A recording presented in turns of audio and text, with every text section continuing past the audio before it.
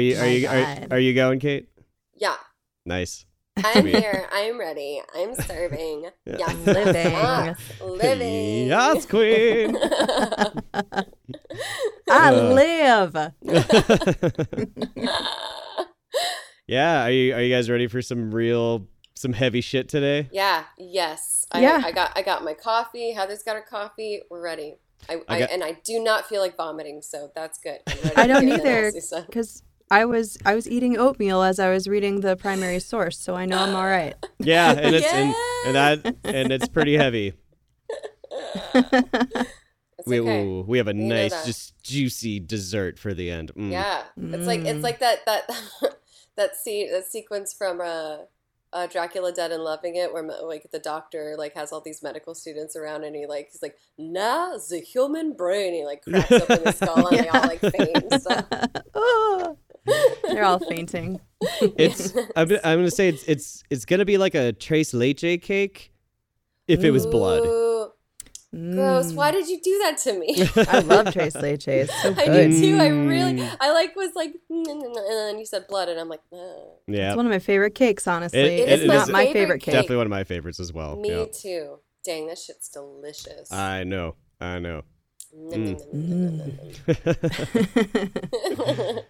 Well, welcome to Under the Pendulum. I'm Chris, here with Heather. Hello. And Caitlin in Los Angeles. Hello. So, we're here, our 50th episode. Oh my God. I'm 50. I know. It's like I like to kick. I like to swish. 50's old. 50's the new 30. Like, yeah, haven't you heard? I have heard that. I hope so. Yeah, no shit, man. Well, if we all don't, die in hot weather infested fire ridden mess in the next years, but Yeah. I did read somewhere someone's like, your 30s are just your 20s with more money. But totally. I'd add something to that, and worse knees. Dude, no joke. I was like, I never was an athlete, but these knees are hurting. God damn. Yeah, man. You gotta do squats, man. Gotta do some squats. Gina was telling me that. She's like, bitch, we're gonna start going on hikes and like working you out because you gotta get strong. And I'm like, you're right. Mm-hmm. I am so like frail and elderly. Like I get up and I'm like, ooh, I know. You gotta get strong so you can fight off all those men. That's right. Totally. All the marauders. I got all this 30s money and I just don't know what to do with it. Oh, man. Well, it's been quite a ride, I mean, we've talked about everything from ghosts and gruesome deaths to deadly injustices and bizarre history. Mm-hmm. We've really kind of covered a good spectrum in these 50 episodes. We sure have. It's been it's been I shamelessly re-listened to a lot of them just to hear our voices together and stuff, and it's just we talk about some funny thing. I think my favorite episode is the Mummies episode. That's definitely one of my favorites. I love that one too. Oh, and also Twilight Zone. I love you guys talking about your episodes. It's my favorite. Yeah, we just did a little side quest on Stephen King. That was a pretty fun one. Yeah, it was. I listened to that at work the other day. That was really fun. I loved it. It's funny because there's just so much it's hard to fit all that in an hour. I just wanted to scream out loud, nerds! I know. Yeah. Shouldn't you be at home playing on your computer, Urkel? Urkel? Well, so we've talked about a lot of things, pretty gruesome things, and today will be no exception. So on this episode, we will be putting torture and execution methods of early modern Europe under the pendulum. Just a little thing. Just a little, something. Yeah, a little bit here, a little bit there. And well, of course, we'll talk about torture and executions in the Middle Ages as well. And we'll really be focusing a lot of our time from the 15th to the 18th centuries in countries like Germany, England, Spain, and France. Ooh. It's probably where the most famous, and probably like where we get the most amount of source material on executions. Yep. You know what? Yeah. Yeah, it gets pretty brutal. I'm just getting ready. So before we get into the blood and guts on this subject, I'll get it. Yeah. I'm gonna kill myself. Wait. I think it's prudent that we talk a little bit about punishment in general, because that's really like the crux of everything, right? Mm-hmm. So we've all heard about the various torture and execution methods of history, and we've seen them used in pop culture, most notably in films. And what some of you may be wondering is why? Why did these time periods produce some of the most infamous methods of punishment, and what was the goal of such brutal sentences? And it's a pretty broad question with a lot of nuances and differing opinions and theories. And while, I would love to spend time dissecting this, I think we should really focus on some of the prevailing academic explanations, which will still be broad in many ways, but at least it'll kind of help us pinpoint on some of the main ideas. Yeah. So first off, let's not get caught up in applying our own modern sensibilities to the past. We often look back at the past with our own modern lenses and kind of our own perceptions of the world. Mm-hmm. And though we're no different biologically from people of history, they lived in much different worlds with different perceptions of those worlds and different notions of morality and law. And we should also not think that just because we live in a modern world, torture does not still happen. Electric shock, sexual assault and rape, beatings, waterboarding, and psychological torture of all kinds are still used in parts of the world today. I mean, what was it, the Florida episode where you just talked about a guy that cut off somebody's nuts, like just Well, that was more of a fetish thing, though. But still, I mean, it's still like the act and the idea and the process of it. That's torturous. It's horrible, Yeah, it's torture, but I would say it's going to be quite different because you have, number one, two consenting adults. It's a fetishization. Yeah. Anyway, but so there's different aspects to it that are kind of set it apart from like what torture and executions are, which again, it's punishment. It's retribution and punishment. Yeah. Man, like even in America, we know that torture was used in places like Guantanamo Bay in the 21st century. So before we believe that we've outgrown these archaic and draconian practices, we should remember that at our core, people are still the same creatures that we have always been. Terrible. Yeah. So back to our question. Yeah, terrible. So why? In Peter Spierenberg's book, The Spectacle of Suffering, it's a little academic, but it's pretty good. Spierenberg looks at punishment in history as the history of mentalities and degrees of repression. So what he means by this is not only looking at punishment by authorities as kinds of repression, but then how changing mentalities contribute to notions of what constitutes undesirable behavior and how it should be dealt with. So when we talk about how states and systems of repression use torture and execution, we mean the ways and means by which a ruling group employs these punishments to keep a population in line and to mold a society to the ruling group's ideals of morality and law. So in the past, punishments and executions could and would be performed in public. And these punishments were not always effective in deterring crime, but the thinking was that the more brutal and awful the punishments, the less likely others would be to commit such crimes. Absolutely. Oh, yeah. So it's also posited that torture and violent executions were doled out to certain groups and at certain times. In Christopher Einhoff's essay, The Fall and Rise of Torture, a comparative and historical analysis, he lays out 4 patterns. 1, torture is most commonly used against people who are not full members of a society, such as slaves, foreigners, prisoners of war, and members of racial, ethnic, and religious outsider groups. This episode's gonna break my heart because there's nothing that hurts my soul more than people being mistreated or just hurt in any way. And just I've as I've gotten older, I've just learned that I have such a deep threshold of compassion, and that just people being mistreated just fucking makes me so mad. Yeah, so this episode's probably going to be a bit of a torture for you. Yeah.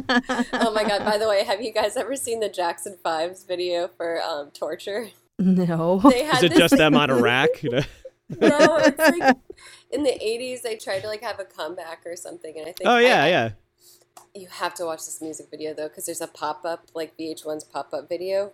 That's that video. It's the funniest shit you've ever seen in your life.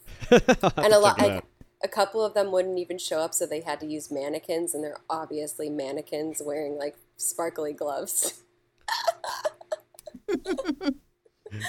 Oh, that's fun. It's torture. And then they put they put their fingers in some thumb screws and. Exactly. Nice. Oh, that's how he hits those high notes. I see. Exactly.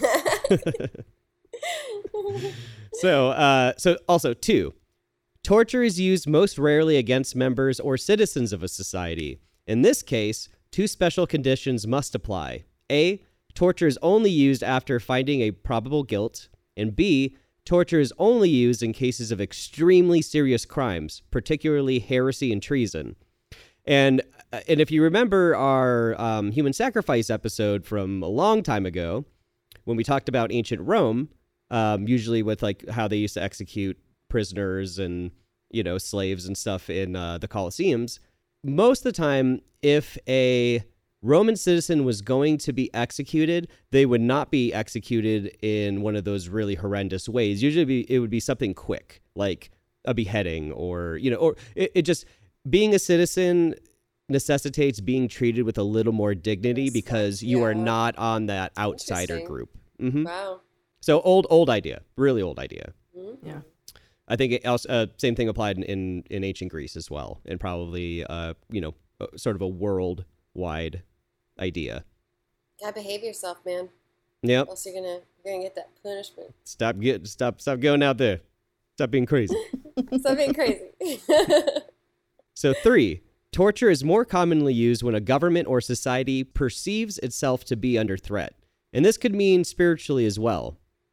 And then finally, the rise of human rights norms and the increase in the number of liberal democratic states have had a significant impact in reducing torture. Liberal democratic states do sometimes engage in torture, but do so much less often than other states and almost never use torture against their own citizens. When they do engage in torture, it is primarily against non-citizens and under conditions of extreme threat, such as in response to terrorist attacks. Again, we could think back to Guantanamo Bay. Man, hearing torture so many times in one sitting is kind of reminding me of like goth poetry I heard a long time ago, and it's upsetting. Yeah, if you want to get really hammered, just take a nice drink every time we say torture. Oh my god.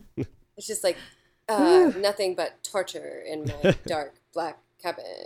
Yeah. Drink responsibly. Yeah. So though Einhoff, he's speaking about torture here, we need to keep in mind the idea of punishment and kind of keep it in the foreground of our minds. Though there is a distinction, many torture methods led to executions as the final sentencing, or the torture method itself led to the death of the victim during the commencement of the torture. As professor of law John Langbein points out, quote, "The unusually high prevalence of torture in medieval Europe resulted in large part from the unusual characteristics of the medieval legal code, particularly its use of an exponentially high standard of proof. For medieval judges to find an accused party guilty, they needed to have either a confession or the testimony of 2 eyewitnesses to the crime. If there was much circumstantial evidence that indicated guilt, but no eyewitnesses or only 1 eyewitness, judges were not able to reach a finding of guilt if the accused party maintained his or her innocence. In these cases, judges would sometimes authorize torture to compel a confession. In medieval Europe, as in previous historical periods, a citizen accused of a criminal offense could only be tortured if other evidence made his or her guilt seem probable." Unquote. So we will get into this a bit more later, but if we subscribe to the idea that some European laws concerning trial proceedings led to an increase in the use of torture, we began to see this vicious cycle that wouldn't be broken until public mentalities changed in the 18th and 19th century. So it's just a sort of feeding loop, right? Like, well, we can't prosecute without these, without like a confession. So we're going to get that confession by using torture. So it's just a cycle. Ugh. And another important aspect to address is how painful punishment and executions sometimes had a sacred quality. While religion didn't always play a role in European legal systems, it was still a very religious world. Suffering could be said to be a way of expiation. As Spierenberg points out, quote, "They reconciled the deity offended by the crime and restored the order of society sanctioned by heaven," unquote. And again, we should be careful not to suggest that religion is a sole explanation for these types of punishments, particularly executions in this instance, but it is a factor. And as Spierenberg points out, religious practices and rituals were a part of many facets of life during the Middle Ages and early modern period. But the role of the church did play a large role in the spectacle, according to Spierenberg.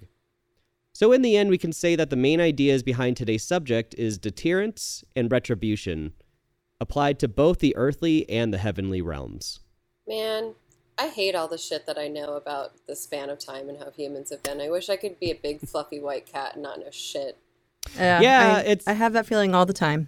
Yeah, it's terrible. It's hard to like retain an optimism for humanity, like when you really know a lot about how the darker sides of our humanity have just always prevailed for centuries. Yeah. It's like it's remarkable that humans are the worst thing and the best thing too. Like just sucks. Yeah. It's yeah. terrible. I mean, but we do live in. I mean, kind of. We live in a lot less violent times than previous centuries. People forget that all the time. And I don't know. A side tangent is people are always like, "Oh my God, Kate, you should have been born in a different decade. Like you should have been born in the 20s." Like, no, I'm a woman. I wouldn't want to be born any other time than now. Yeah, exactly. Yeah. Yeah, I think the only good place and time to be if you're a woman is probably like pre-Western contact in North America, in some of the indigenous tribes, because a lot of them were matriarchal societies. That's wonderful. Mm-hmm. Yeah. So be a hyena or something. So I guess let's get into it. Heather, do you want to give us our first nice juicy tidbit? Oh boy. All right. So the first torture method we're going to talk about is the breaking wheel, or also known as the Catherine wheel. Oh, God, I know about this. Yeah, this is a pretty gruesome one. Ouch. Ouch. Ooh, ouch. Ooh, ouch. Torture. So originating in the Middle Ages, this device was used to torture and execute.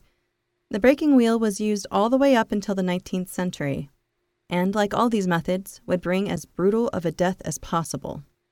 Ugh. There's hummingbirds outside of my window sometimes. That's really nice. Yeah. The wheel was a large wagon wheel with spokes running along it. Most often, the poor victim would be bound along the side of the wheel and would be beaten on their limbs and across their bodies between the spokes with a club or iron implement, so that maximum damage would be inflicted upon the bludgeoned areas of their bodies. Maximum damage! Fatality. The wheel could also be rotated as the victim was being beaten, resulting in multiple hits per limb upon new revolutions. And they got really hot about it. And then, you could place playing cards in the spokes, and as you spin it, it makes a really cool... And they can tweak their nipples, and ooh, good time. Now, if no coups de grace, or blows of mercy, were administered, the poor soul could endure days of suffering before they died of dehydration or shock. Oh, God. You guys. However, if mercy was ordered from the executioner, he would strike the victim on the chest or stomach to inflict fatal injury, resulting in a quicker death. Oh, God, you're just like, fucking lungs are punctured and shit, and you're just like, oh, God, just dude, shallow. Okay, so I have one of my favorite tattoos is the sacred spear that Christ had, like where you got stabbed. Oh, yeah. And I found out later that was a way to prolong your life as you were up on the cross. Like it was like a way to let like urine and bad stuff out of your body to just kind of like make you live a little bit longer. And so like the longer I have this tattoo, I'm like, ugh. See, I was under the impression that it was actually sort of a mercy killing. I mean, from what I understand, and I probably should do more research, but a friend of mine told me about it and like talked about why they would have done that. Interesting. Yeah. I could be wrong, though. But yeah, because I thought it was a way to like bleed you out, like kill you. Yeah, like, like it was the Roman soldier like took pity on Christ sense, or whatever. honestly, yeah, but, it's so crazy to have that marking on your body. That's like it's super fun. Well, it's just a torture. It's awful. Torture. just write out, like, get it written above, like, insert here or something. Oh my God, cut here. Yeah, cut here. ... Oh. So, depending on the severity of your crime, you could be punished either top down, which meant the first blow would be to your neck and would be a lethal one. Oh, God. But if you committed a particularly terrible crime, you'd be punished bottom up, which would start at the legs and work upward. And this promised ample torture before death. Then, after you had died, your head may be put on a spike and your body left to be eaten by animals. Ooh. You know, keeping it cute. Yeah. Oh, little bunny, are you here to help? You're here to... Oh, God! There's Satan! Yeah. Blood orgy. Now, throughout the Middle Ages, up until the 18th century, this device was used all over Europe and Russia. It was even used in the U.S. as late as the 1700s, when slaves in New York used it on some white people during a rebellion in 1712. Woo! Dude, I was down in New Orleans having like a ghost tour, tour thing, and they talked about how they did that down there back in like the infancy of New Orleans and stuff. It was crazy. Yeah, actually, as I was researching, like the early colonial, people to come over, they did bring some of those torture methods, execution methods with them. God damn it. Mm-hmm. Yeah, brutal. Yep. Ugly. I mean, the Spanish in the 1500s were really into burning the indigenous people at stakes. That was fun. Yeah, super fun. Like baby bunnies make me lose my mind sometimes because they're so very cute. So cute. So cute. Very cute. Yeah, we'll just have to pepper this in every once in a while. Yeah. Have you ever seen two baby bunnies kissing? Oh my God. They like hug each other sometimes too. I know, licking each other's little faces. Well, the other name for this, the Catherine wheel, comes from St. Catherine of Alexandria, a great martyr in the Catholic faith. Catherine lived from 287 to 305 in Roman Egypt during the reign of Maximian. The Virgin Mary and Jesus had appeared to her in a vision, and this convinced her that she must become a Christian. Now, persecutions were had under Emperor Maximian, and Catherine went to him to protest his cruelty. To which he then brought in 50 pagan philosophers to argue against her faith and refute her. But she won this strange debate. Oh, wow. And as the story goes, some of these men brought in to argue with her were so touched by her words that they declared their conversion to Christianity and were promptly executed themselves. Oh, boy. Man, you should have just kept it a secret. I know, man. Just keep it in your heart. You don't have to say it out loud. I know. I guess the very Socratic method didn't really work for them in this case. I've always really loved Christian and Catholic art a lot. And one of my favorite things is depictions of martyrs because, it's like communication design. They have to like get what they're about across very quickly. So one of my favorite saints is Saint Agatha, and she is holding a plate of her own breasts because they as a method of torture, cut off her breasts while she was alive because she had proclaimed that she was a Christian kind of thing. It's really, really interesting.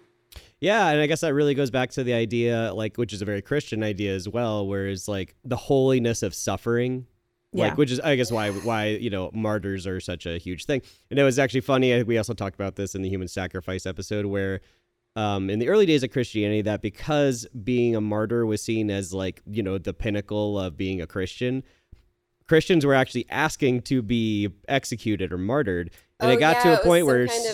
it's so many were at one point that one of the Roman emperors, I can't remember his name, was basically like, nah, if you want to die, you can do it by your own hands and not by the state. What are they, lemmings or something that jump off a cliff? Just do that. Get the fuck out of here. Just like, I regret nothing. My soldiers, man, their hands are tired, all right? They haven't seen their families in days. They're just like rubbing up on them like, kill me. Meow, why don't you kill me? Get out of here. So horny for death. Yeah. The suffering is exquisite. What is it? Hellraiser's like, Jesus wept. Yeah. Should be a blasphemy warning on this episode. Oh yeah. Oh totally, yeah. For sure. Oh my God, you guys. One thing I think I mentioned it before, but I tried watching Hellraiser 2 with like a buffalo chicken wrap, and like the beginning of the movie is like people just their bodies exploding and they're orange and they weirdly look like buffalo sauce, and I just like paused it, put my thing down, and I'm like, I'm not hungry anymore. I thought you were gonna say it was so intense that you squeezed it too tight and it all exploded everywhere. Oh my God. Well, back to the story. Yep. Well, Maximian wasn't happy, so he ordered Catherine to be tortured and executed. Many attempts were made to torture the Jesus out of young Catherine, but she would not budge. She was ordered to be executed by the breaking wheel, but when she touched it, the wheel shattered. Yes, bitch. So instead, Maximian had to settle for her beheading. Yeah, he seems like he was pretty mad because he's just like, I can't believe all my bros fucking left me. He just needed to take a Snickers moment, and just be like, maybe I shouldn't kill this lady. You know? Nah, he's committed. You need to take a snack moment. Think about it, buddy. Breathe it. If at first you don't succeed, try again. Cut their head off, yeah. Yeah, cut their fucking head off. Well, the breaking wheel has earned its place in modern language throughout the world as well. Allusions to the wheel pop up in modern expressions. Now, and under the pendulum fashion, I'm going to butcher these phrases in different languages. Oh yeah, because it was naughty. It needs to be it needs to be tortured. It needs to be punished. Torture. We're gonna punish these languages. Yeah, that's right. So some examples are opgroeien voor galg en rad, in Dutch meaning to grow up for the gallows and wheel, declaring that someone is no good. Ah. There is the Chilean expression morir en la rueda, meaning to die at the wheel, which is used to express keeping mum about something. Then this German expression, sich gedert fühlen, meaning to feel wheeled, describes physical exhaustion. There are many others, but you get the idea. It goes to show how popular and widely used this awful execution method was, as it's mentioned still prevails today throughout these idioms. Wow. I've never heard any of those. That's interesting. Yeah, I haven't either. I'm gonna bring them back. I'm gonna start bringing them back. Yeah. You're like, what the fuck are you talking about? Man, if you don't shut up, man, you are destined to die at the wheel, man. You'll be like, what the fuck are you talking about? Jesus, take the wheel. Yeah.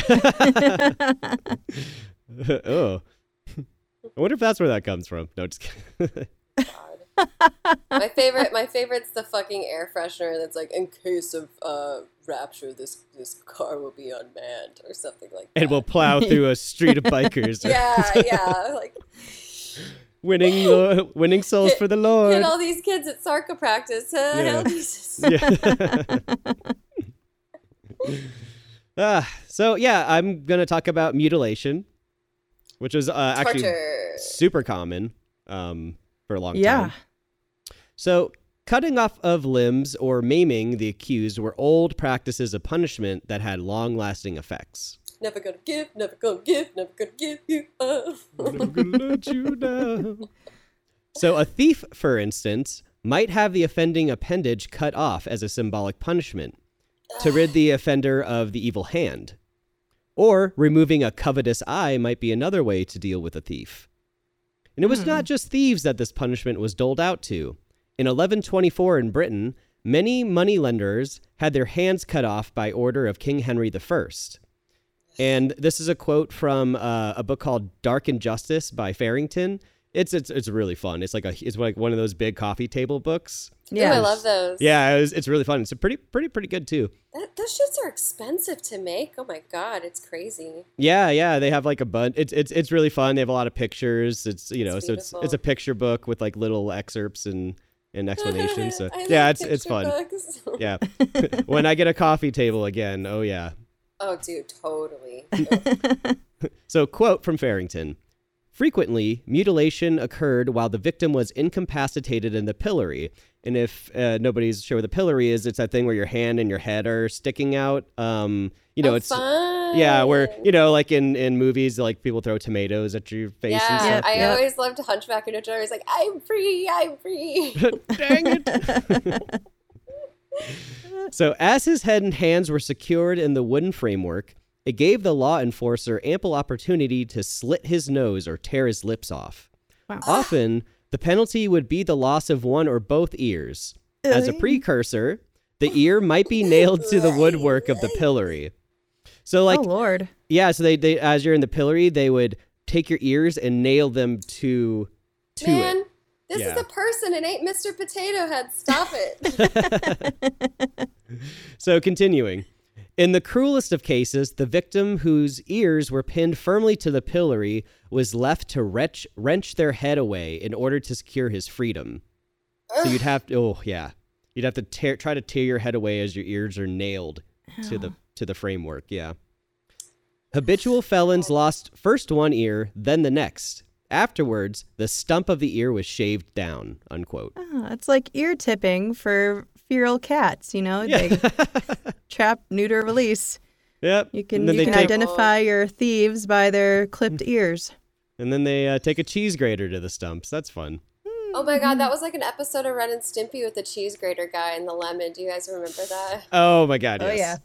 Yeah, where he like takes it to his arm and then sticks salt and lemon in it. Oh. I think that was the Jack and the Beanstalk one, wasn't it? Yeah, it was. So offenses that resulted in some kind of mutilation varied in their severity depending upon the time and who was in power making the laws concerning mutilation as a punishment. Murder and arson was punished during the reign of William the Conqueror and Henry II by amputating the right hand or right foot. Oh, dear. In the 16th century, under the reign of Queen Elizabeth, who some of you might know as, I think it's Bloody... what's her name? Bloody Mary. Bloody Mary, right? yeah. Mm-hmm. I believe... No, I'm sorry, that's Mary Queen of Scots. Yeah, that's Mary Queen of Scots. You're right. I just want a Bloody Mary right now. Yeah. So anyway, in the 16th century, under the reign of Queen Elizabeth, torture was used more often, especially after she was excommunicated by the Pope in 1570. In one of these cases, mutilation was used. And one witness wrote about seeing the writer John Stubbs have his hand cut off by driving a cleaver through the wrist with a mallet for seditious writing. Oh, sorry. That's an unfortunate coincidence to be called Stubbs. I know.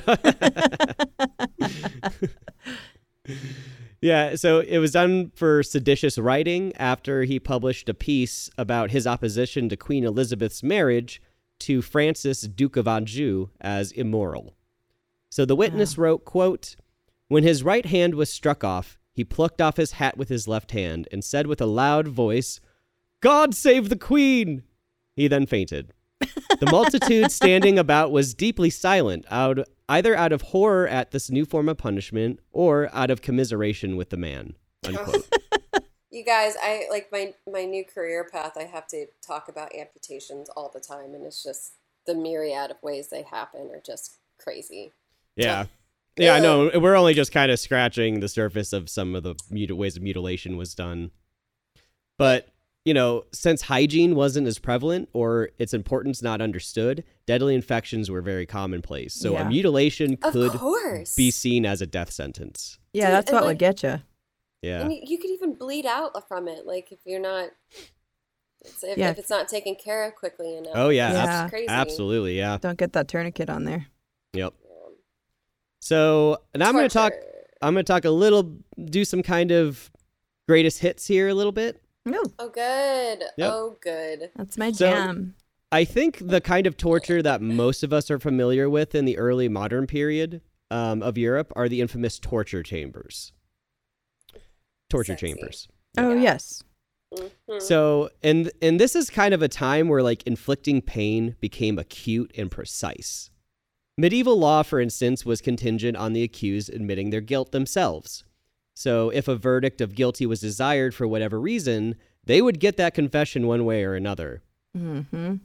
So devices like the rack were used. People just need to do better stuff with their time, you know? Hey, man, there's no Netflix. There's no Netflix. It's... There's not a brunch to go to, you know? For real. There's no pub crawls, you know? No botanical gardens. Yeah. Yeah. Us monkeys get up to terrible things if we don't have nice things. Yep.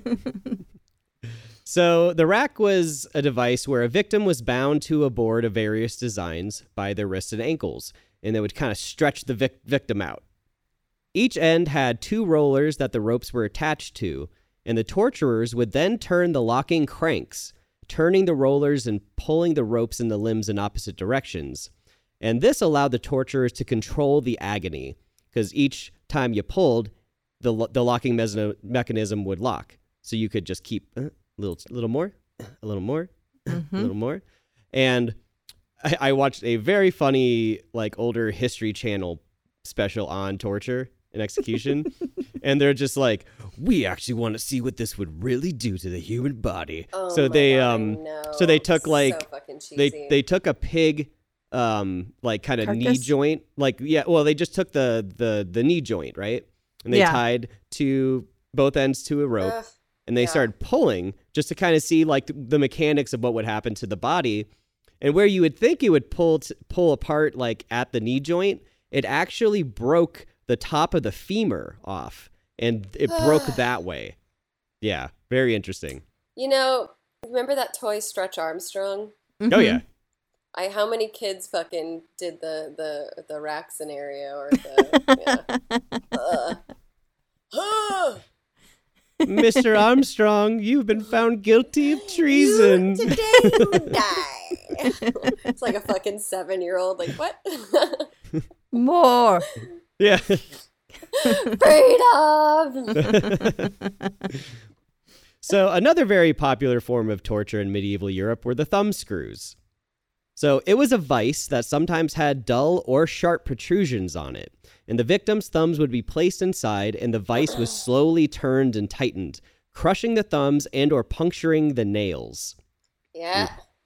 And it was also Yes, sometimes used on the big toes. What Yep. the fuck, man? I think I was like 10 the first time I heard about that, and I was just like, oh, what? Put him to the Yes. screws. Yeah. Disgusting. Yeah. Ooh. I'm sure we went to a torture museum at some point. In fact, I'm sure we did. Actually, I Yeah. think that the Tower of London had some That's torture it. devices. That's Yep. where we saw that shit. Mhm. Yeah, they have actually. I believe they actually have a rack. Oh, yes, they do. Yep. So, and there was one. This is sort of a short one, but it's fucked up. So there was one particularly brutal punishment for poaching on royal land, and this was where the victim would have molten lead poured into their ear canals. Oh, dear. Yep. I love Yeah. walking around here at night and just petting cats. There's so many kittens. It's Aww.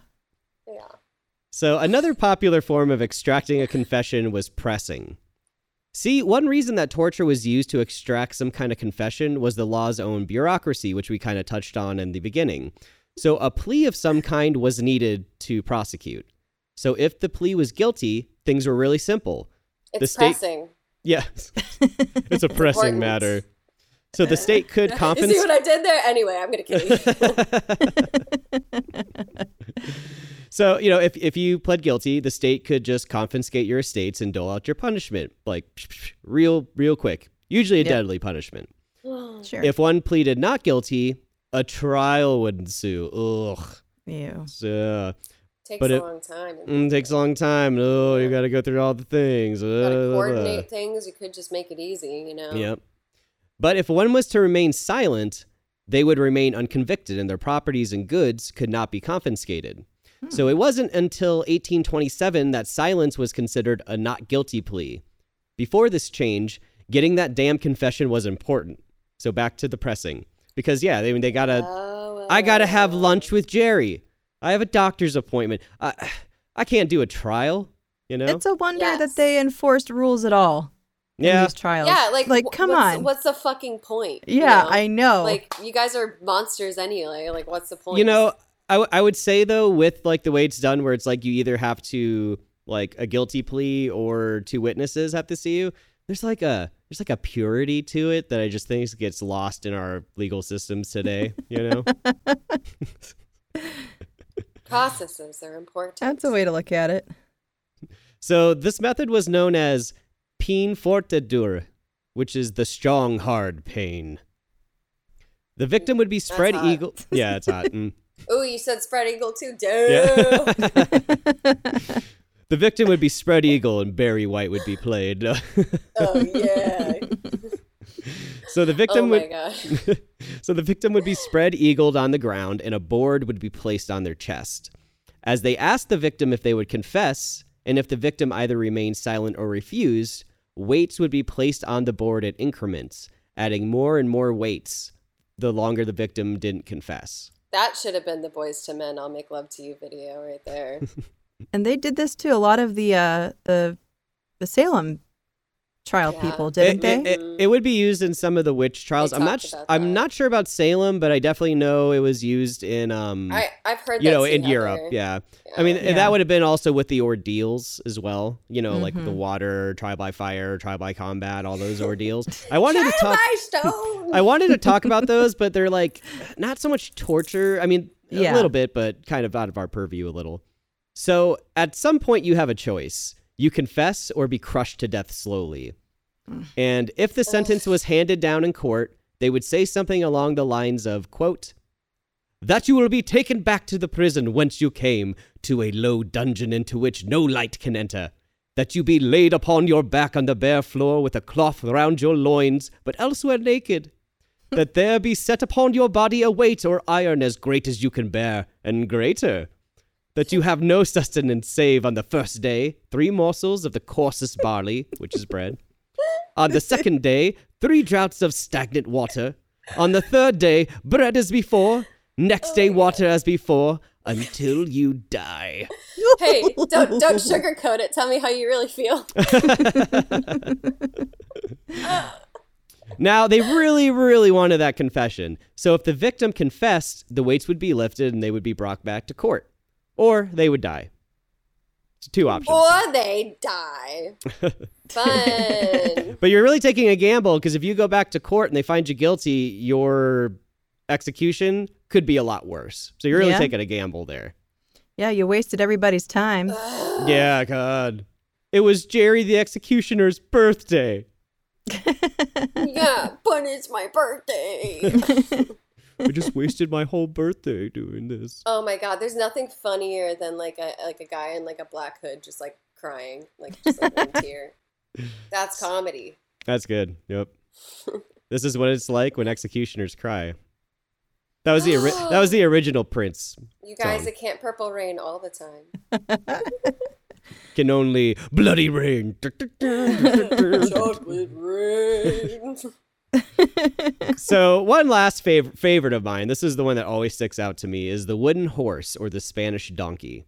So there's variations of it, but I'll just kind of say like the main one that most people are probably familiar with. Real quick, everybody, just think about a donkey and how cute they are real quick. Just the big eyelashes and their sweethearts. Yes. Anyway. Jiggity, hee-haw, hee-haw.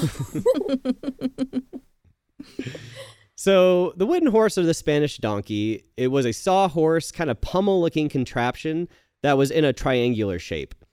So the accused or condemned would be placed upon the elongated sharp ridge, usually naked, with their hands tied behind their backs.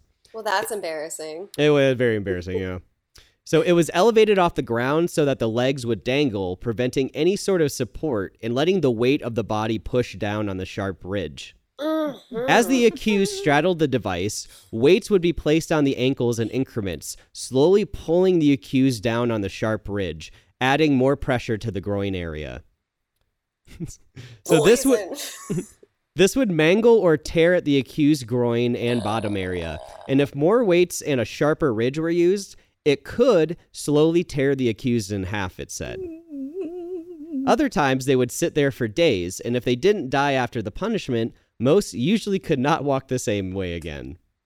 And they often would have large wounds and bleed on the horse, and such wounds could often lead to infection and death later. I mean, they didn't even have hemorrhoid donuts back then, so, Oh, Yeah. dear. Yeah. That one's, Yeah. that's brutal. Yeah. Yeah. Ooh. Yeah. All right.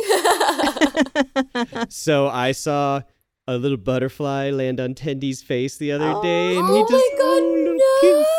And, That's adorable. Because isn't there something about the monarchs kind of like reaching extinction from heat or some kind of thing like that? yeah, I think it's like the warming of the planet's been hurting the monarch population. So my friend posted this thing from the movie Ghost with Whoopi Goldberg, and it's talking about the monarchs, and like she's like, "Girl, you're in danger." Talking about one flying past her window. You in danger, girl. Go, you're in danger. I'm in danger. Oh my God! I just bought a print from a really cool estate sale from the 1920s of like a little baby sitting in a field of flowers with butterflies kissing its face. Oh. I was like, this is stupid, but I need to have it. Oh, that's cute. Really cute. Well, next, I'm going to talk about the breast ripper, aka the iron spider. Are you tired of your boobies? Well, Billy Mays here. Billy Mays here. Billy Mays here. Are your breasts just getting in the way? In the way. Ah. Yeah, just like fumbling with your breasts, like the white people, like, oh, I just can't. I don't know how. Are your breasts too loud? They too slippery. Just can't get a hold of them.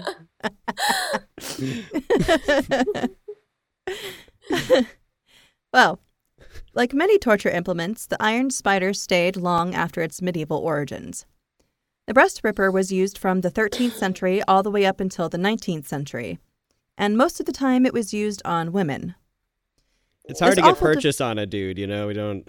It's not a lot there. Sometimes. Some guys, just straight up, they're not fat, but they just got titties. That's true. That's Got all right. them pics. Got them boobies.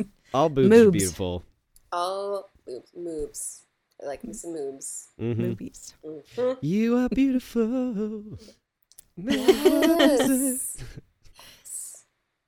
This awful device is a large metal apparatus that resembles a four-pronged tongs with hooks on each end, almost like those ice tongs used on large ice blocks from the turn of the century. Oh yeah, Yes. yeah. Where they used to I know pull them off exactly of the what you're ice talking trucks. about. Yeah. Yeah. Ooh, that's poking. Ouch. Robert Held describes this device. Quote, "Cold or red hot, the four claws slowly ripped to formless masses the breasts of countless women condemned of heresy, blasphemy, adultery, and many other libidinous acts, self-induced abortion, erotic white magic, and other crimes. Ooh. In various places and at various times, in some regions of France and Germany until the early 19th century, a bite with a red-hot ripper was inflicted on one breast of unmarried mothers, often whilst their creatures, splattered with maternal blood, writhed on the ground at their feet. Ugh. Besides the punitive function, breast ripping also served as an interrogational and judicial procedure." Ugh. Boy, yeah, we just don't have like generational trauma. That's that's for sure. Yeah, what's the term for genetic trauma? There's a study they do about that. Yeah, I'm not sure, but they do talk about that with like the indigenous groups of America and other like, colonized groups, just Wow. by the tortures that were put on by Western colonizers. A lot of damn. times, yeah. I mean, you could say that about, African American communities here, just the same thing. It's just that, have been traumatized and basically, tortured for so long that it's just kind of become like embedded in your DNA a little bit. Yeah. Yeah. Yeah. You know, one of my favorite memes lately is a guy like crying in a corner and it says the quietest people shit the loudest. It cheers me up when I'm feeling bad. Yep. So this method of punishment was meant to maim and disfigure the woman if she survived the procedure. However, sometimes a portion of the torso would come off with the breast, resulting in death. If she lived, she would be marked for life. Like a fucked up version of the Scarlet A that Prester Hinn wore. Or Hester Prynne. Hester Prynne. I've been thinking about the Scarlet Letter a lot throughout this episode, just thinking of Puritans and stuff like that. Yeah. Another outcome of surviving this would also mean that the woman would not be able to feed her future children, effectively making her a failure at her role in society. Mm-hmm.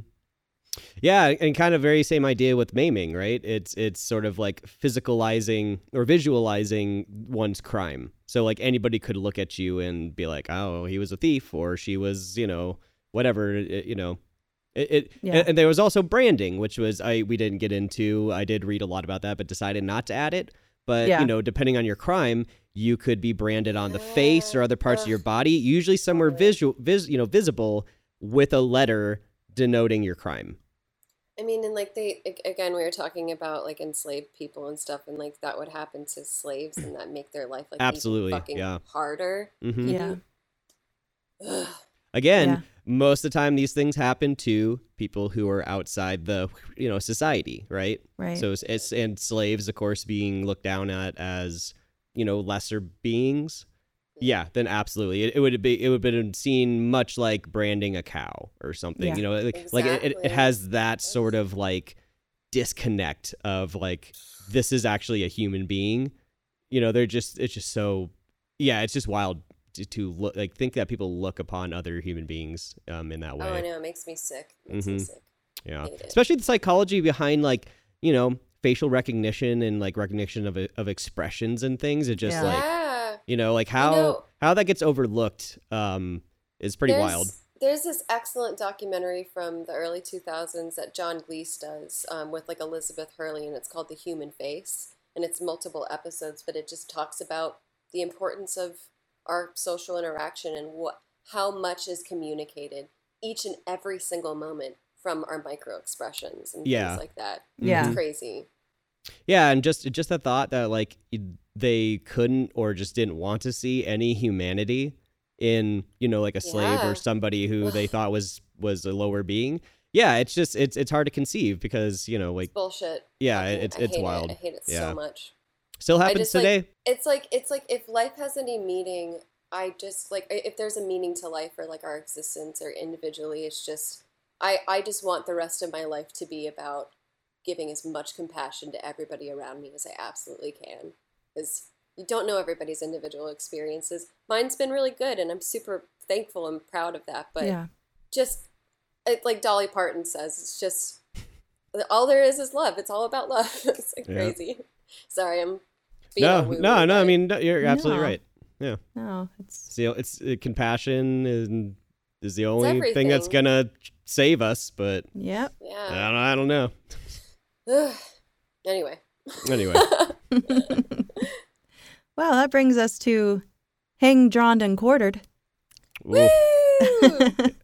Yeah, this one's always a doozy, man. Yeah, trying to have a good time on a Saturday night. It's inconceivably horrible. Yeah. Yay! Never gonna give. Yeah, this is probably one of the worst ones, I think. Yeah. Like, that Alrighty, you could go I got through. my seatbelt and my diaper on. I'm ready. And we'll see why here in a little bit.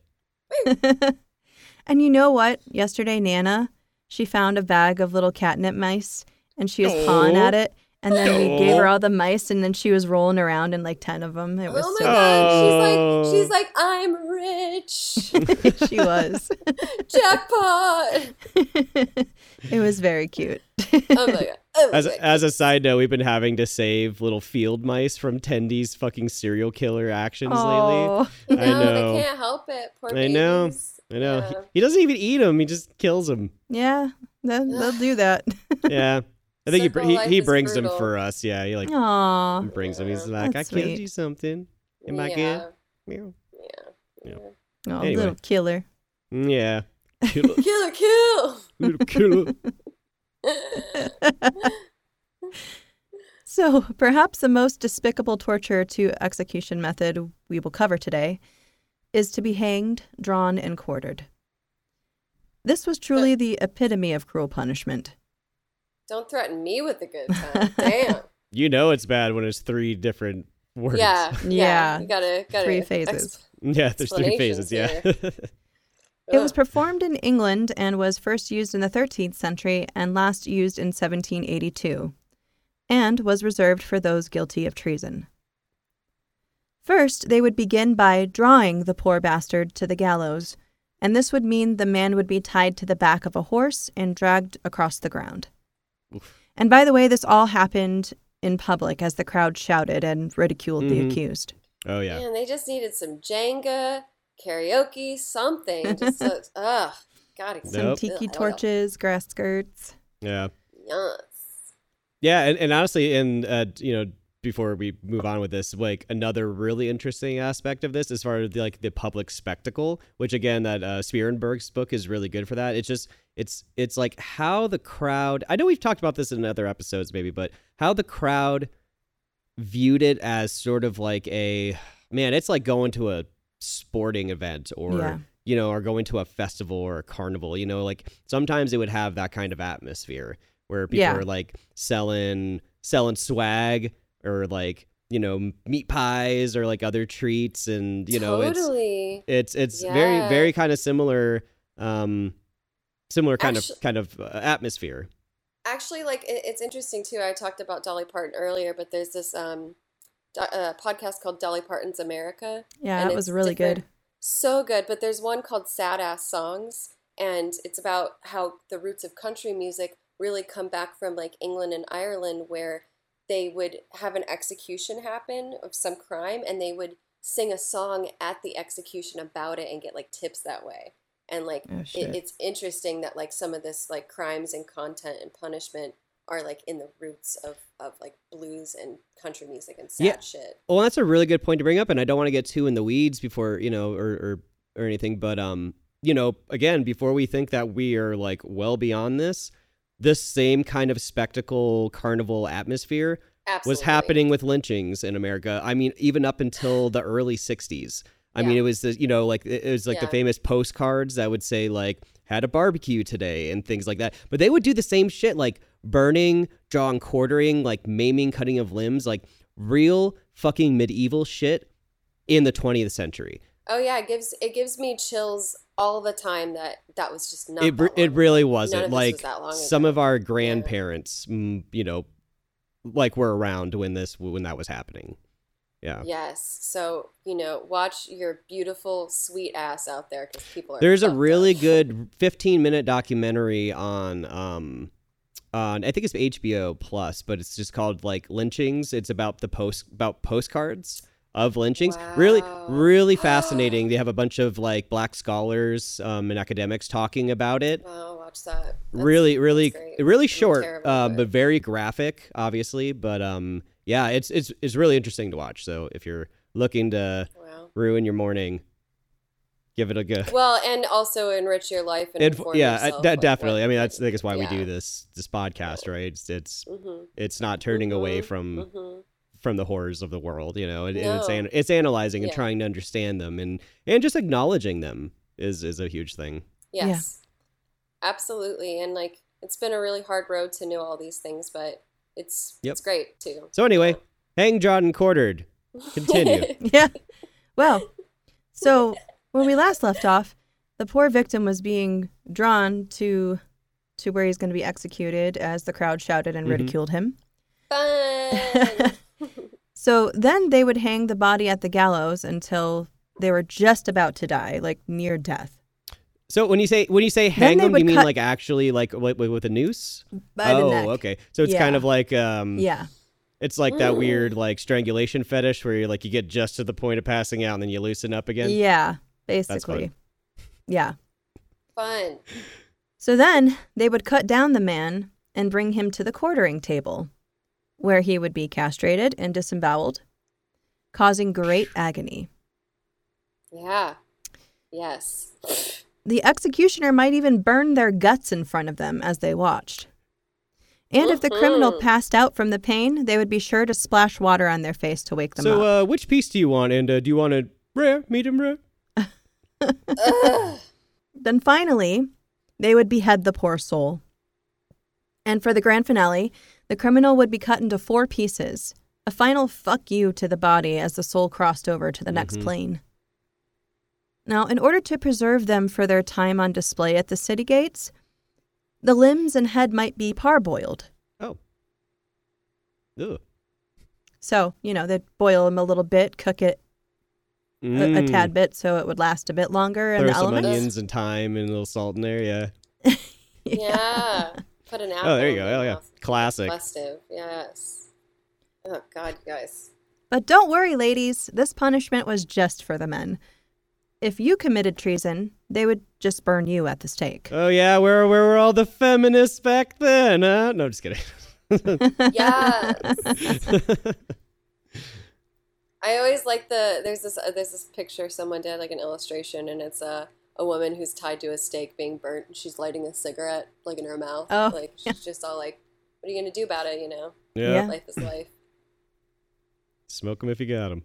Smoke 'em if you got 'em. Now, as Chris mentioned earlier, as many of these executions were, this method was completely intentional in its unimaginable brutality, designed by rulers to deter their subjects from similar crimes.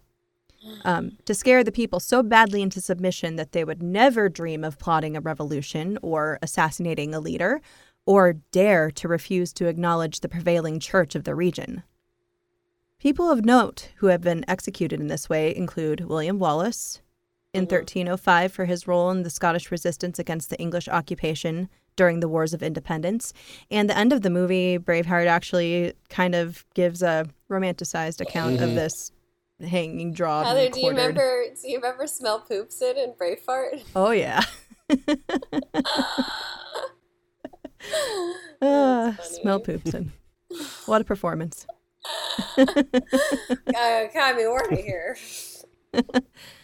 Another person of note is David, Prince of Wales, in 1283, was ordered by King Edward I while he was attempting to combine Wales, Scotland, and Ireland under English rule. The writer William Collingbourne in 1484, again for another piece of writing, his satirical couplet, "The cat, the rat, and Lovell our dog rule all England under the hog," which was a reference to King Richard and his supporters, and was deemed as treasonous by drop King it. Hog. And lastly, the gunpowder conspirators in 1606, who consisted of Guy Fawkes and his co-conspirators after they attempted and failed to assassinate King James Oh, interesting. I. I didn't actually know that was how they were executed. Yeah, I did not Oh. either. It is brutal. Yeah, it's man, yeah, and I think there's obviously variations of how it was done, which like we'll get into here in a minute. But honestly, like one of just the worst. I mean, it's God, dude. It's just you're basically just dissecting a human being in front of a crowd, Yeah. and That's and horrible. not in a delicate medical manner. No. Ugh. Yeah. It's So as terrible. promised, to kind of close this out a little bit, although we'll kind of do some honorable mentions and at the end, but this Yeah. is just sort of the nice little cherry on top here. We have a primary source where where the condemned was drawn, quartered, had pincers used, and then was finally burned. So we have a nice little 4-parter here. Yeah. Playing all the hits. Yeah, it's pretty horrible, and so this is actually going to be a primary account from one of the officers who was present at the execution. I think I'll have a brownie after this. You Yep. deserve it. Yeah. And this excerpt is from another source that I had. It's Crime and Punishment by Foucault. A good book. It's really just about like the progression and evolution of the prison system. But this is how he opens the book.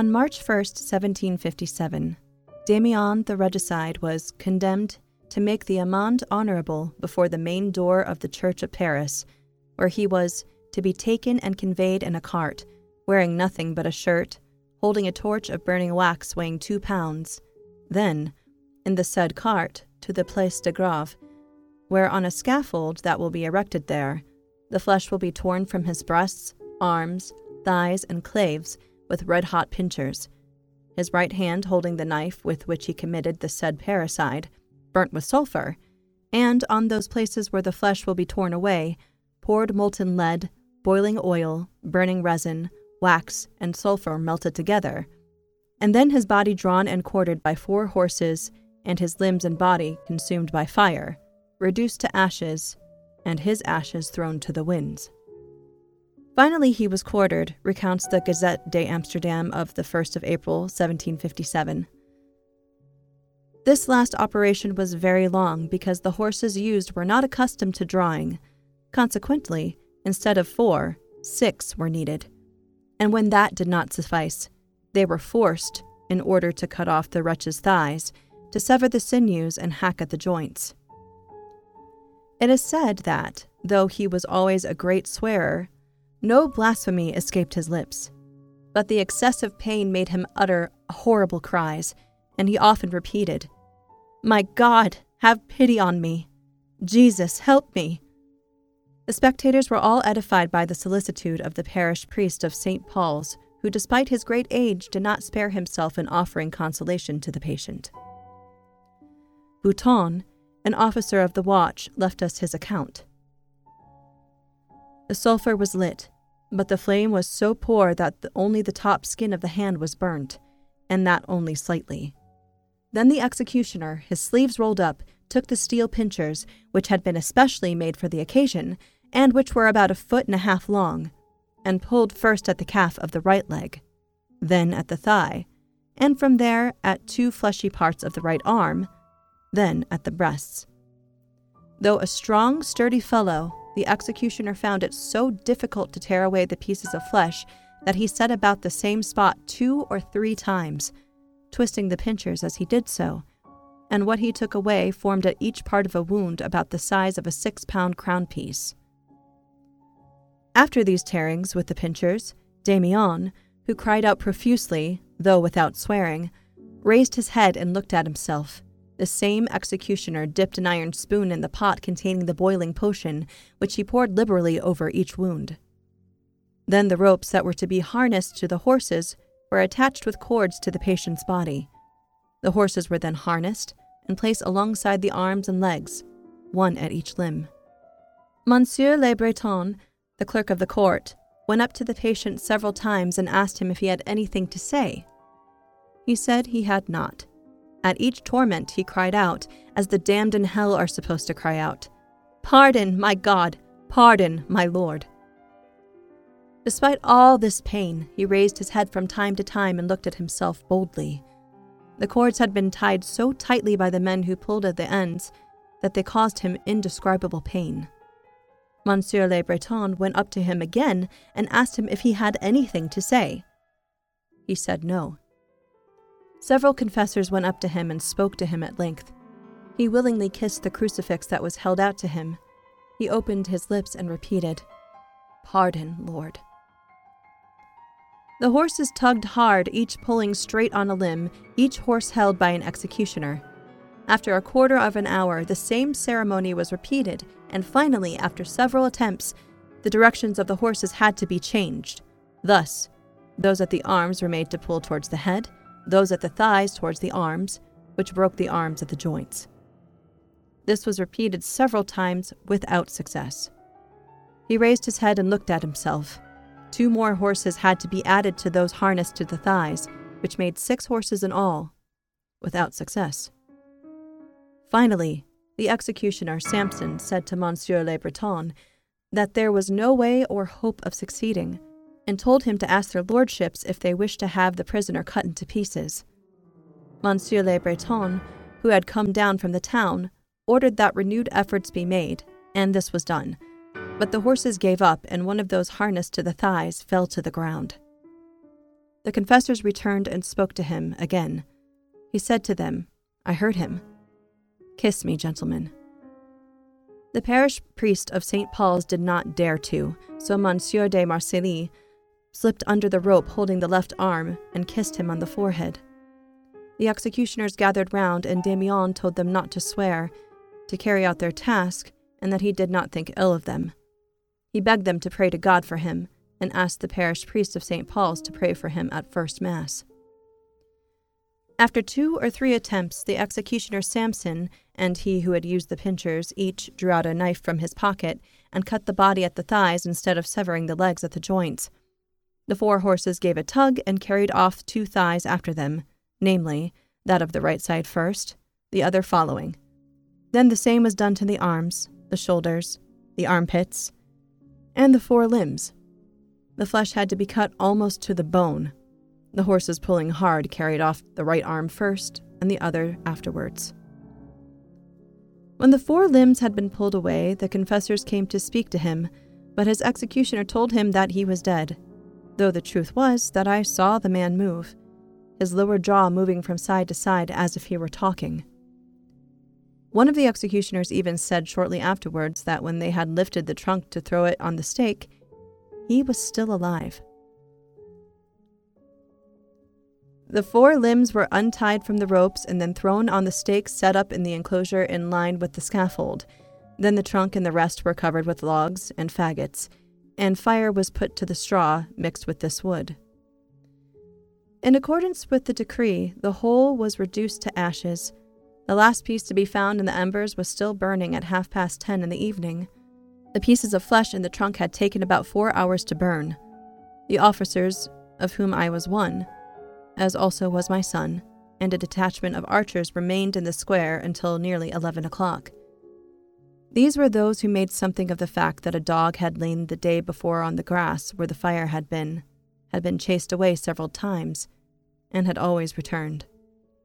But it is not difficult to understand that an animal found this place warmer than elsewhere.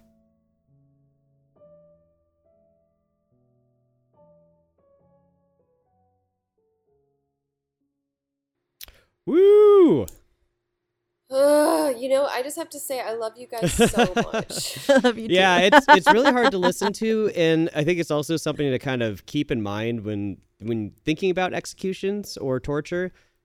We kind of just say like how they did it, but it's not easy, and sometimes the executioners were not very trained, or you know what I mean. They didn't have a lot of experience.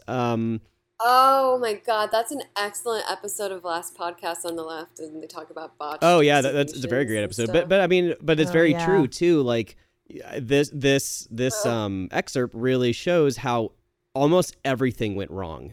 The only thing they seemed to have gotten right was burning the body, which is not probably the easiest of the things to do. Oh my God. Yeah, and so you have a crowd around watching like just this failure after failure. I mean, and things like that could honestly get the sympathy of the of the crowd on the condemned. Yeah. We're all human. It's hard to watch. I mean, like, especially if it's not going smoothly, like, ooh. Yeah, that's just like, oh God, just end it. Come on. And they're just like, no, we got to keep going. Like, we're in for a penny, in for a pound. The horses are like fucking passing out and shit. They're like, get another horse. Like, we gotta do this. Yeah. We're losing the crowd. Come on, we're losing them. Just maintaining some idiot's boner. Fuck that. Yeah, it's bullshit. Wild. Yeah, it's definitely one of the worst. I know I say this a lot on our episodes, but definitely one of the worst things I've read. For sure. Yeah. Fuck those people. Fuck them. I'm so glad that departing from that. I'm so glad that we've grown as a people. Ugh.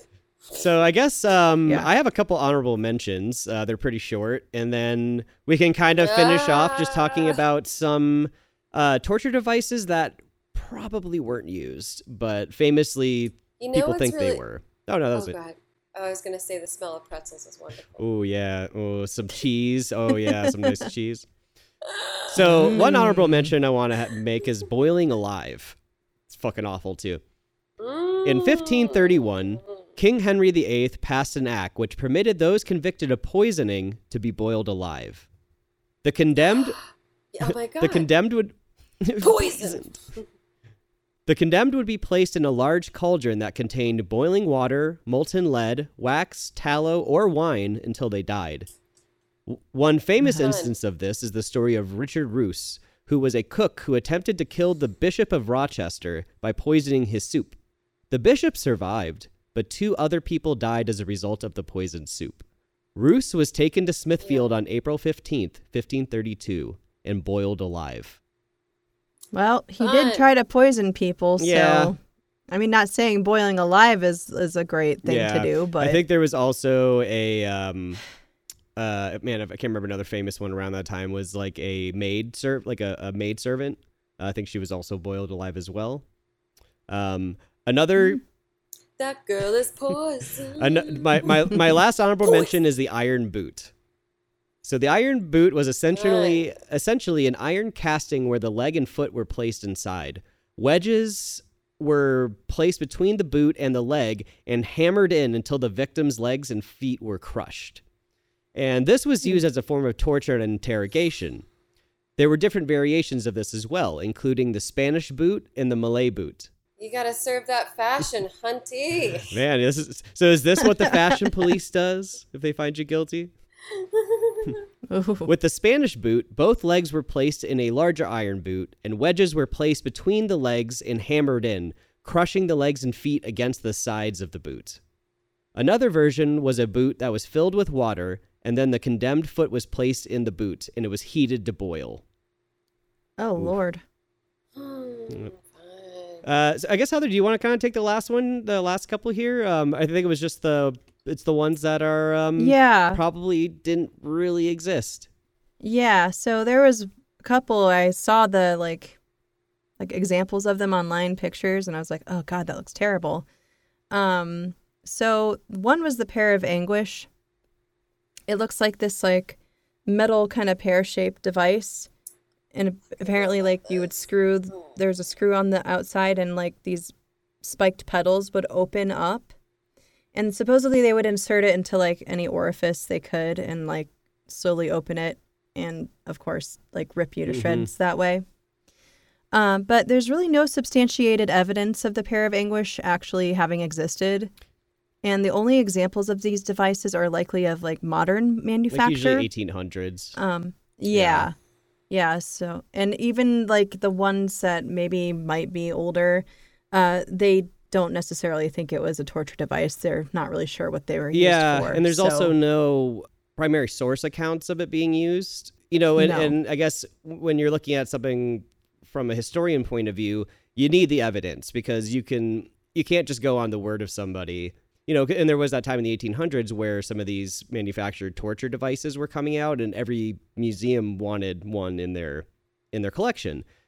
But, like, again, if you don't have the evidence to substantiate, then it's really hard to say whether it was really used or not. And most historians would be reticent to say that it was used, especially without that supporting evidence.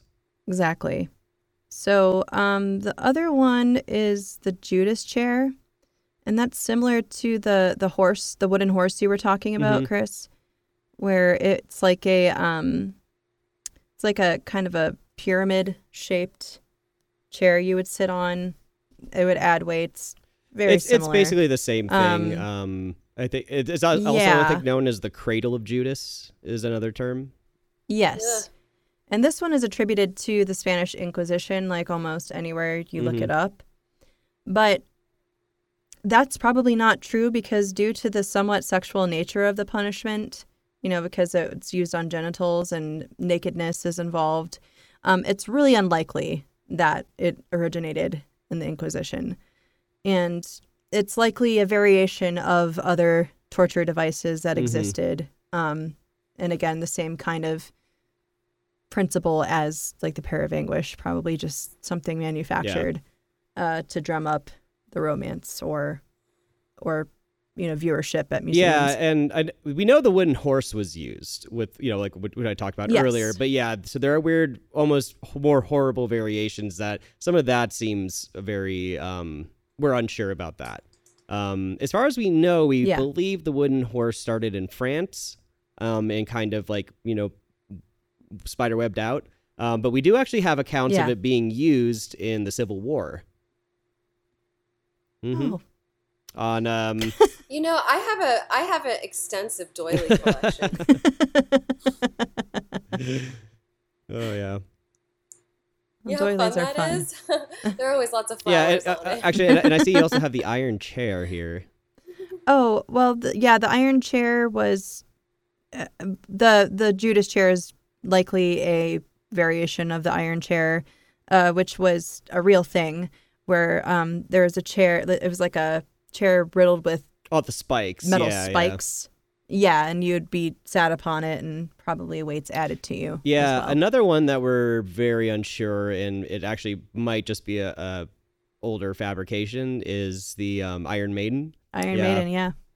Now there were cage-like apparatuses that people would be placed in and left there, but Yeah. kind of the ornate nature of them, of the Iron Maidens, and we also don't have a lot of accounts of those particular devices being used. It's also kind of comes under scrutiny a lot of whether it was a legitimate. Yeah, I mean, it's more likely like what was internment when you are bricked up behind Yes, a wall which and was left to absolutely die. yep. Yeah. I will say Iron Maiden's fucking killer. Hell yeah. Eddie's a fan. Yeah. Wow, man, that was a wild ride. Oh, Yes. My nervous system's upset. yeah. Well, it's time for cat videos. Yep, and- lots of cat videos. Yep. Yes. Well, yeah, I don't got anything else really. I think we've covered quite a bit. There's a No. lot we didn't talk about, obviously. So if Yeah. It's only so much torture one can yeah, cover. I in know. A Yeah. span Yeah. of time. I really do encourage you watching that Jackson 5 video, please do after Oh, yeah. this. It's really, I will. it's worth it. Yeah, and it's if you, the torture. audience, have your favorite that we haven't mentioned, or maybe something that you want to bring up that we haven't mentioned, yeah, I mean, please, send us a comment, or Yes, get comments. a little please. discussion going. Yeah. Yeah, we would love to see engagement. We are just sitting by our computers waiting for you lovely people to talk to Yes. us. And you know what? If you have an extra second, throw us up a rating Yeah. somewhere. That would be incredibly Follow us. helpful. Yeah, please. Yeah, it would really help us Yeah. out. It just helps us get noticed, and and then we could hopefully start getting advertisers to make the show even better, to put more time with it, because we all obviously work full-time jobs outside of this, so it's basically have two jobs. But yeah, I mean, we would love to keep getting better and keep giving you guys much better content. Yep. And this is very fun for us too. Oh, I mean, absolutely. We all love each other so much. And Do we're we so sound nice to, desperate? you Do we know- sound desperate? No, it's just this is a great time. I mean, I'm a busy professional as well, and I look forward to just kicking back with my fucking brother and sister. Kicking and back with my ride or talking die about- homies. Yes, Yes. so fun. No, It's I've the jokingly best. said it in the past that we partly do the show for ourselves, but it's true. We Yeah. do enjoy doing Yeah, it. true. So yeah. It's wonderful. It's fun to tell people about too and share. So share Yes, with your please. friends. Yeah, It's absolutely. wonderful. Yes. So I guess we'll do socials. Again, if you want to let us know what your favorite torture or execution technique is, or method, or if there's one that we didn't mention that you'd like to bring up, I mean, please, we get a conversation going. But you can follow us on Facebook at Under the Pendulum Podcast, on Instagram at Under Pendulum Podcast, on Twitter at Pendulum_pod, on TikTok at Under the Pendulum, and you can find all our episodes on Spotify, iTunes, Podbean, Google Podcasts, Stitcher, the iHeartRadio app, or almost anywhere else you listen to your pods. Yes. You can find me, Heather, Facebook, Heather Thomas, Instagram, h.n.thomas, Twitter at Heather W. Thomas, and you can hear my narrations on Creepy, Tales to Terrify, The Wicked Library, and Chilling Tales for Dark Nights. And you can find me at the ends of the earth. No, you can find me on Instagram at I have Fucking Stardog. crossed oceans of time. Time to find you. Oh yes. Did I tell you I have a signed Brad Pitt and Tom Cruise shot of from Interview No. with the Vampire now? Oh. I've seen it. Oh, yeah. It's so funny. I plan to fill my bathroom with images of Nice. sexy men. I That's like a good that. idea. It's gonna be It's fun. like your dog. It's like your bad dog paintings bathroom, Heather. Yes. Exactly. Yes, but they're like spooky bodies. Everyone loves a themed They bathroom. really do. Absolutely. Yes. Well, thank you for listening, everyone. We'll be back with another episode, and we will see you next time. I'm 50 Goodbye. years old. Bye.